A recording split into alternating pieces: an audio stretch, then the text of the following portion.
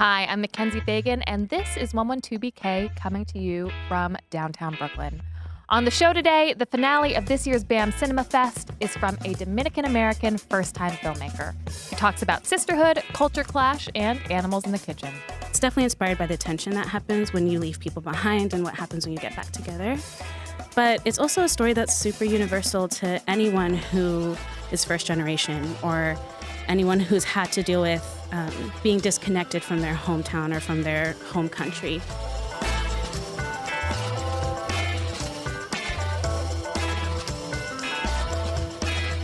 A few days ago, Kristen Yoon-Soo Kim wrote in Artforum, quote, "The Brooklyn Academy of Music's film programming department remains one of the few institutions that has responded responsibly in light of the conversation about representation in the medium.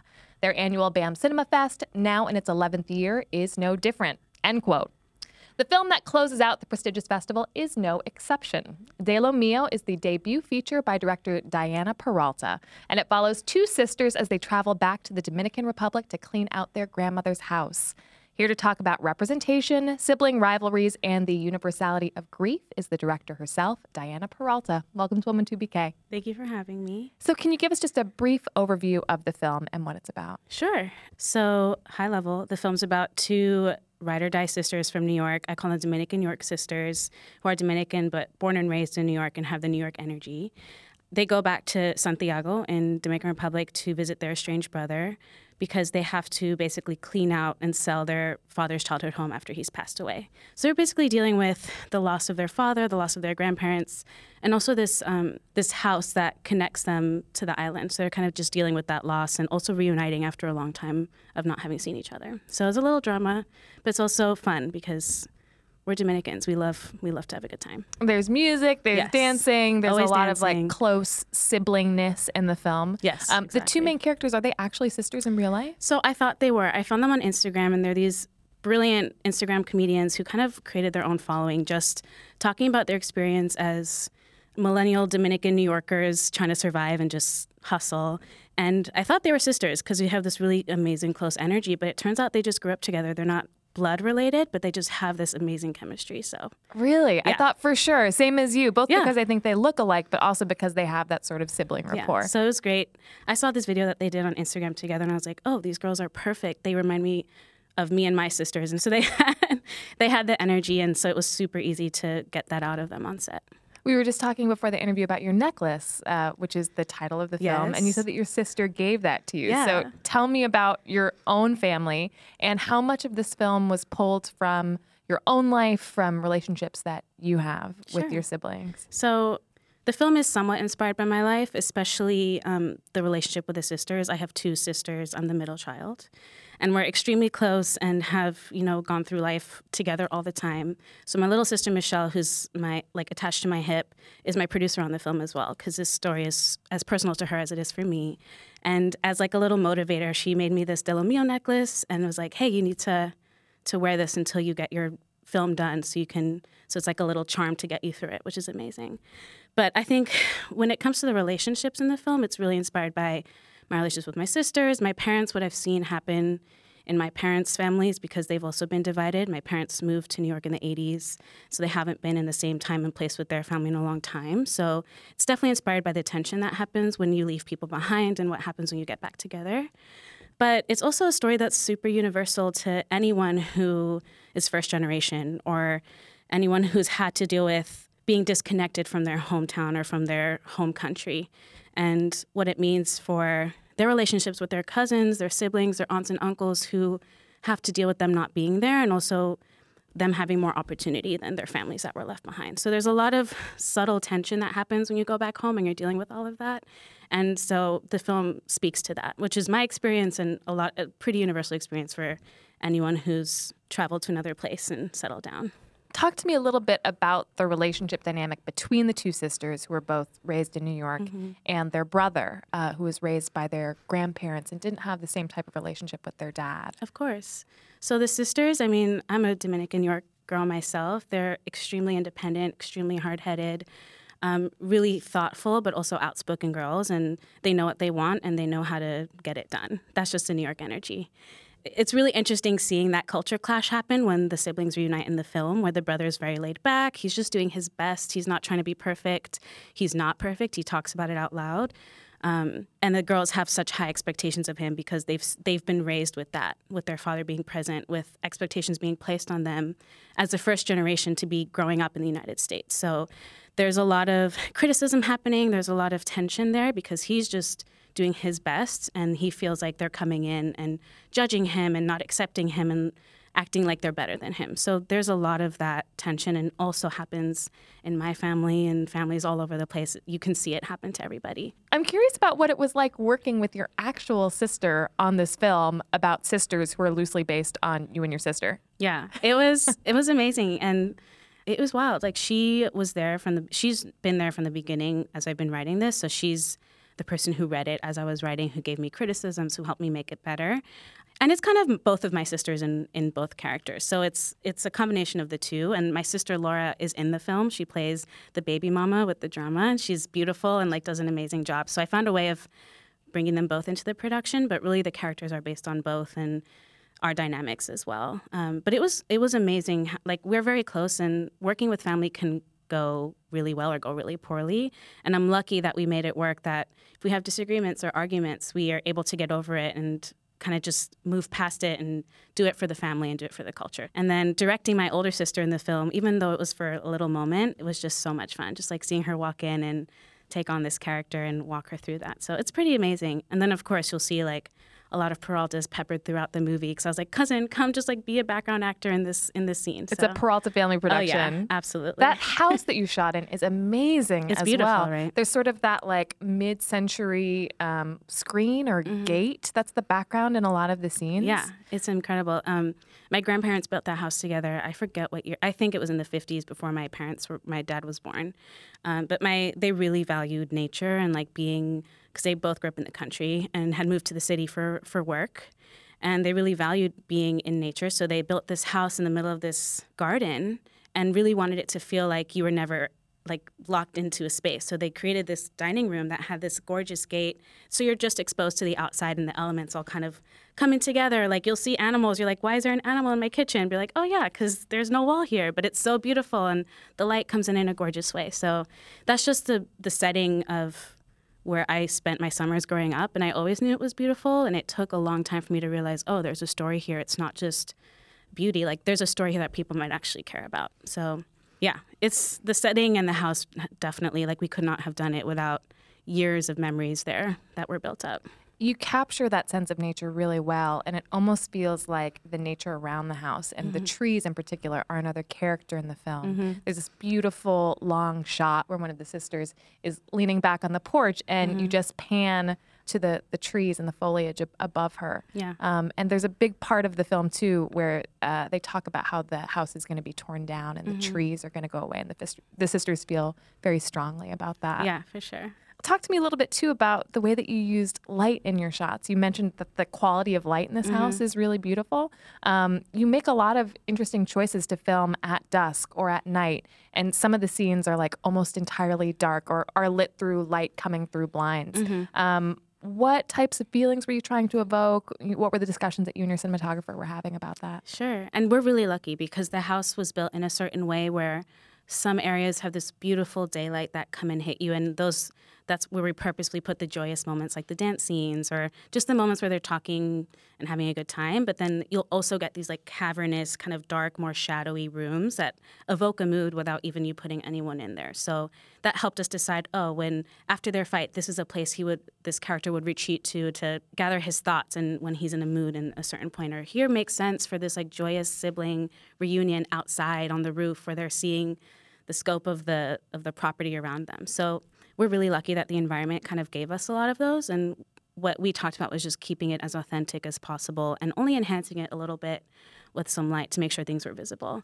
And then there's things that happen, there's a scene where the girls are at night just sitting and the power went out, which happens all the time in Santiago. Growing up, we would spend days without power, and that's just the way it was.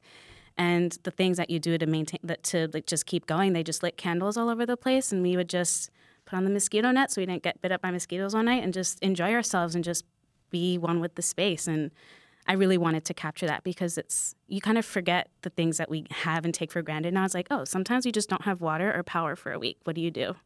And you just continue living. So we just wanted to maintain the authenticity of the place and play around with that a little bit. Did you encounter that at all while you were filming? Oh yeah. We had, oh my God, so kind of smart to build a plan around not filming with. Exactly. It's like, oh, there's no light. I guess exactly. Candles only. Right. We had, and it was tough because we were shooting an exterior. We had a power outage for like a few hours that we were struggling with. Like, oh no, we really need to light this specific spot on the driveway so you can see them walking through. So it held us up. So it didn't always work out, but in the end, we got what we needed. So you just have to learn to work with the elements. Right. Yeah. We have a clip from the film, and I think this clip is actually when the siblings are talking about the fate of the house. Mm-hmm. Entonces, miren cómo que va el pleito.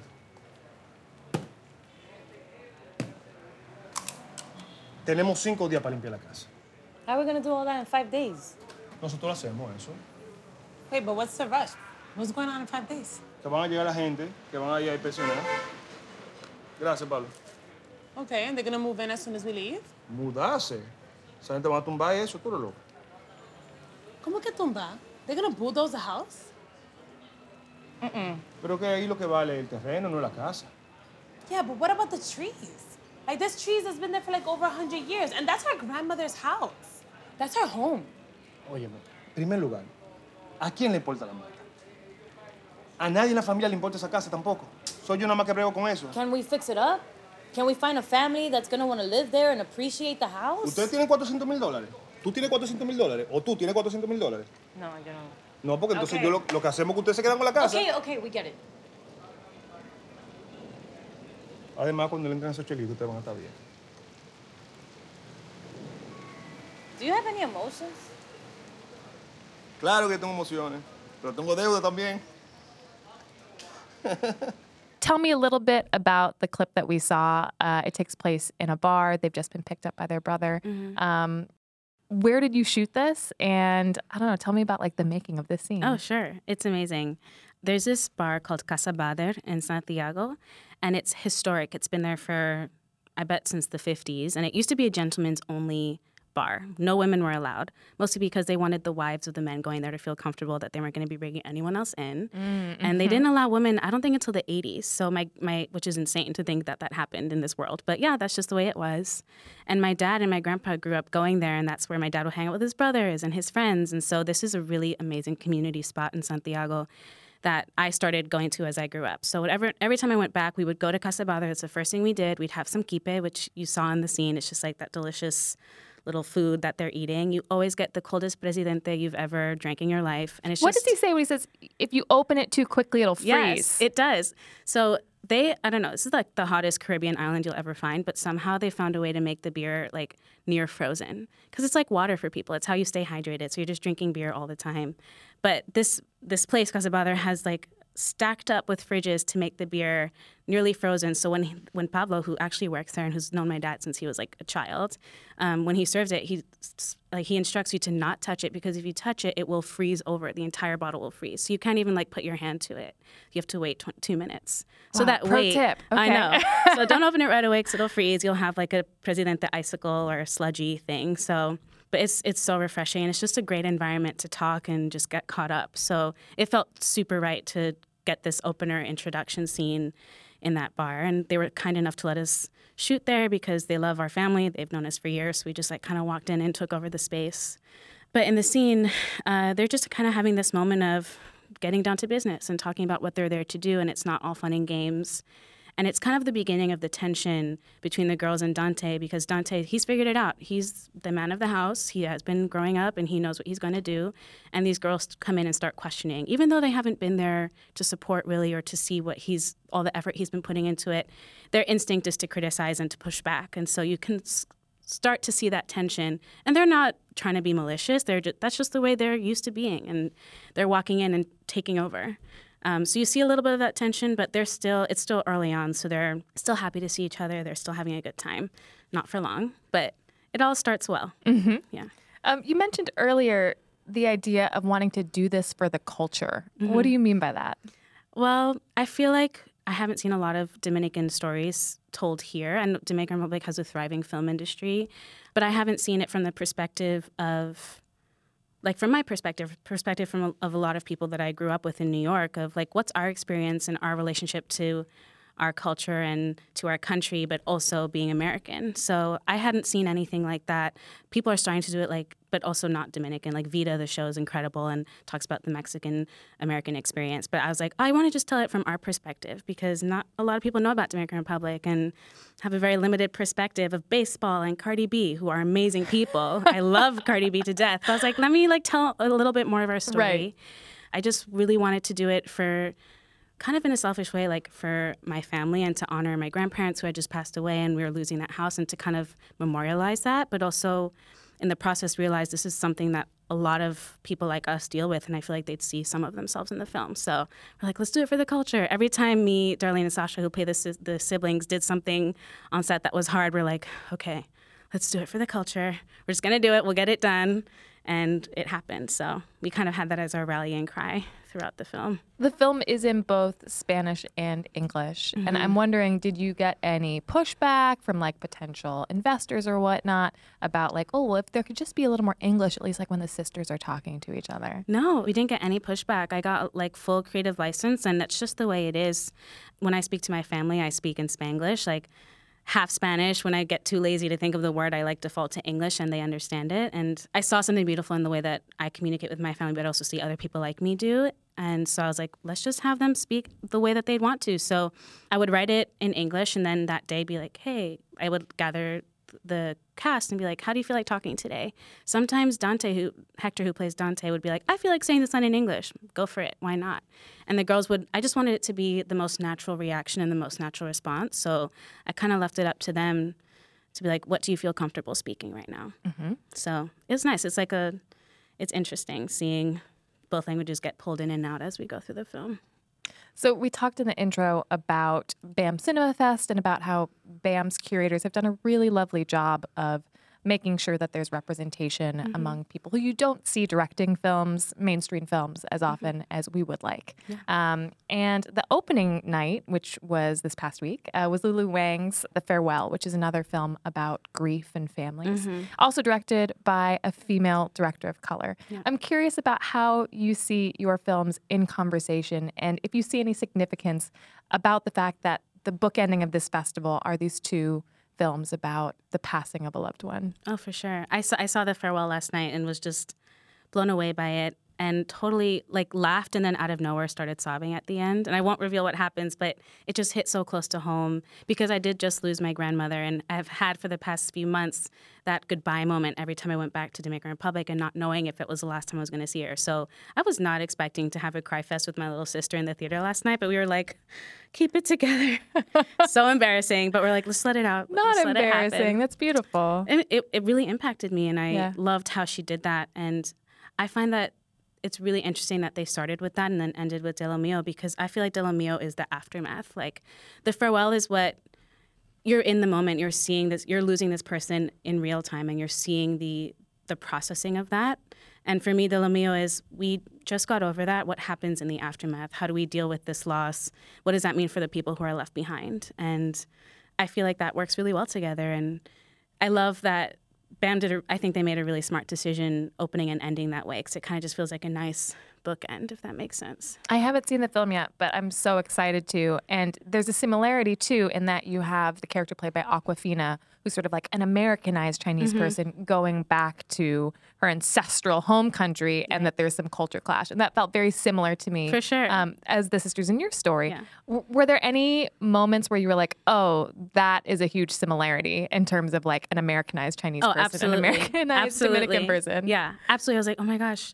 It also validated in a way. I was like, oh, people do care about this. Like, people do care about these like everyday stories of ours, not from the perspective of like of the mainstream. So I was like, oh, great. I'm glad another person did something like this and got supported and is getting an amazing attention for this beautiful film that they made. I'm like, oh, great. The story is worth it. And I was like, oh, yeah, like this girl is so much, like she would be best friends with my girls and they would be at a party together, like getting along and talking about all the stuff that they're going through. I want to see that movie. I want to see, Seriously. like how on TJF they would sometimes have like crossover. crossovers, a crossover episode. I want to see the crossover film that you and Lulu direct together. I would where it's like love they're that. back in New York and they're hanging out at a party. That would be amazing. I would love to be at that party too, personally. So Lulu's film is a few months ahead of yours. It premiered at Sundance, but this is your world premiere Yes. coming up on June 22nd.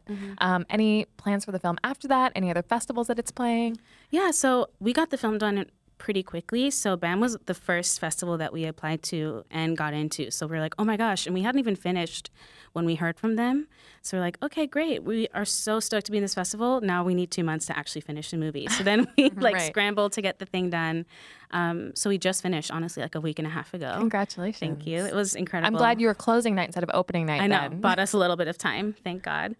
But we have, now that we finished, we've applied to a bunch of other festivals around the world, in the U.S., and we're just kind of waiting to see what happens. So it's early on in the life of De Lo Mio, but I'll definitely keep you posted as we start to hear back from places. Great. Well, if people are local, they can see the film at Yes. BAM Cinema Fest, June 22nd. Is there another screening as well? So the first one sold out Okay. within hours, which was insane. Congratulations. But thank you. But they added a second screening that same night at Okay. 7:45 because people wanted to see it, and I needed to get my grandpa in there, and I didn't buy him a ticket early enough. So grandpa's going to be in there. You can hang out with him. Excellent. 7:45. They just put those tickets on sale a few days ago, so they're still available. All right. Well, Diana, thank you so much for joining us. Thank you so much for having me.